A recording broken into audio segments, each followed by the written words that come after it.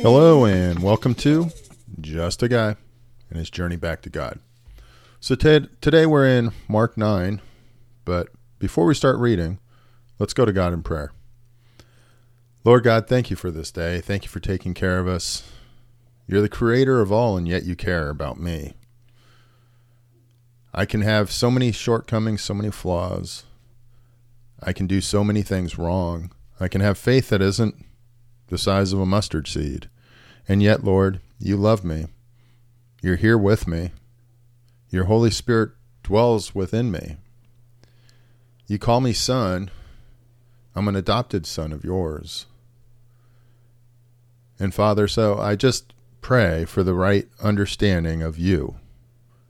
I pray as we read that you would help me understand who you are. Help me to have the reverence that you deserve. I just pray, Lord, for your guidance. I pray, Holy Spirit, for you to provide the wisdom and understanding. And may it be your words that we hear. And may I be able to truly say each and every day, I love you with my whole heart, my whole soul, and my whole being.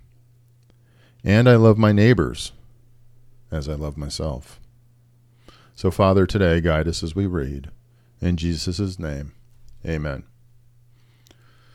So, Matthew 9, verse 1 is truly kind of a dichotomy, or I don't know, it's kind of a topic that not many have written about, at least not that I could find.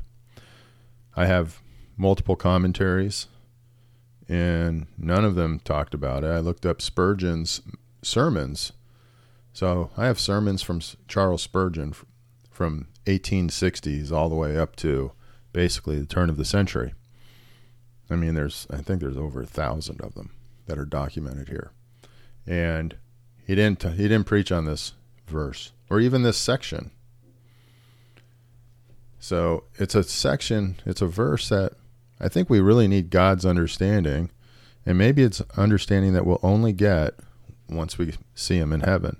That right now we see with as if it's in a cloudy glass, as if we're seeing through a cloudy mirror or window, and someday we'll see it much more clear. So with that said, let's go ahead and get into Mark 9, verse 1. And he said to them, Truly I tell you, some who are standing here will not taste death before they see that the kingdom of God has come with power. After 6 days, Jesus took Peter, James, and John with him, and led them up a high mountain, where they were all alone. There he was transfigured before them. His clothes became dazzling white, whiter than anyone in the world could bleach them. And there appeared before them Elijah and Moses, who were talking with Jesus. Peter said to Jesus, Rabbi, it's good for us to be here. Let us put up 3 shelters, one for you, one for Moses, and one for Elijah. He did not know what to say. They were so frightened. I think this is, after having gone through Proverbs, this might be one of those times where we just stand quiet. But I can see Peter doing this. He always has to be active and involved. Then a cloud appeared and covered them, and a voice came from the cloud. This is my son, whom I love. Listen to him. Suddenly, when they looked around, they no longer saw anyone with them except Jesus. As they were coming down the mountain, Jesus gave them orders not to tell anyone what they had seen until the Son of Man had risen from the dead. They kept the matter to themselves, discussing what rising from the dead meant. And they asked him, Why do the teachers of the law say that Elijah must come first? Jesus replied, To be sure, Elijah does come first and restores all things. Why then is it written that the Son of Man must suffer much and be rejected? But I tell you, Elijah has come, and they have done to him everything they wished, just as it is written about him. When they came to the other disciples, they saw a large crowd around them, and the teachers of the law arguing with them. As soon as all the people saw Jesus, they were overwhelmed with wonder and ran to greet him. I wonder if he was still partially transfigured or something along those lines. Verse 16. What are you arguing with them about? He asked. A man in the crowd answered, Teacher, I brought you my son, who is possessed by a spirit that has robbed him of speech. Whenever it seizes him, it throws him to the ground. He foams at the mouth, gnashes his teeth, and becomes rigid. I asked your disciples to drive out the spirit, but they couldn't. You unbelieving generation, Jesus replied, how long shall I stay with you? How long shall I put up with you? Bring the boy to me. He probably said it nicer than that. So they brought him. When the spirit saw Jesus, it immediately threw the boy into a convulsion. He fell to the ground and rolled around, foaming at the mouth. Jesus asked the boy's father, how long has he been like this? From childhood, he answered. It has often thrown him into the fire or water to kill him. But if you can do anything, take pity on us and help us. If you can, said Jesus, everything is possible for one who believes. Immediately the boy's father exclaimed, I do believe. Help me overcome my unbelief. How often I need to say that. When Jesus saw that a crowd was running to the scene, he rebuked the impure spirit. You deaf and mute spirit, he said, I command you, come out of him and never enter him again. The spirit shrieked, convulsed him violently, and came out.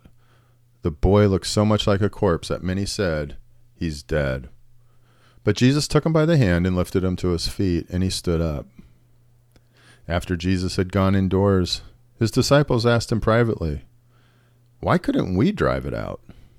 He replied, this kind can come out only by prayer. Verse 30. They left that place and passed through Galilee. Jesus did not want anyone to know where they were, because he was teaching his disciples. He said to them, the Son of Man is going to be delivered into the hands of men. They will kill him, and after 3 days he will rise. But they did not understand what he meant, and were afraid to ask him about it. They came to Capernaum. When he was in the house, he asked them, what were you arguing about on the road? But they kept quiet, because on the way they had argued about who was the greatest. Sounds like something my stupid friends and I would do.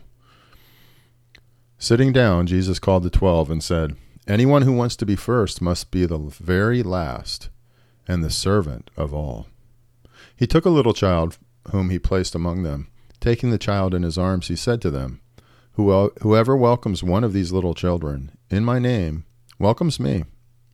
And whoever welcomes me does not welcome me, but the one who sent me. Teacher, said John, we saw someone driving out demons in your name, and we told him to stop, because he was not one of us. Do not stop him, Jesus said, for no one who does a miracle in my name can in the next moment say anything bad about me. For whoever is not against us is for us. Truly I tell you, anyone who gives you a cup of water in my name because you belong to the Messiah will surely not lose their reward. If anyone causes one of these little ones, those who believe in me, to stumble, it would be better for them if a large millstone were hung around their neck and they were thrown into the sea. If your hand causes you to stumble, cut it off. It is better for you to enter life maimed than with 2 hands and go to hell, where the fire never goes out. And if your foot causes you to stumble, cut it off. It is better for you to enter life crippled than to have 2 feet and be thrown into hell. And if your eye causes you to stumble, pluck it out. It is better for you to enter the kingdom of God with 1 eye than to have 2 eyes and be thrown into hell, where the worms that eat them do not die, and the fire is not quenched. Everyone will be salted with fire. Salt is good, but if it loses its saltiness, how can you make it salty again? Have salt among them yourselves, and be at peace with each other. So with that, let's go to God in prayer. Thank you, Lord. Thank you for your word, and thank you for your insights.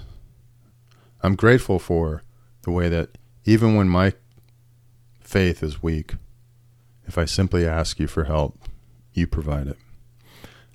I thank you for your disciples and the examples of who they are and what they struggled with, so that I can understand how to overcome it. And I also don't feel like I'm so alone in that struggle. So Lord, I lift up this day. I lift up your word and just praise you for it. And I pray that you would be honored and glorified by us. And may we love you more today than we did yesterday. And may we truly understand how to revere you and how to love you with all our being. It's in Jesus' name I pray. Amen. Hey, thanks for joining me at Just a Guy and His Journey Back to God. I hope you have a great day.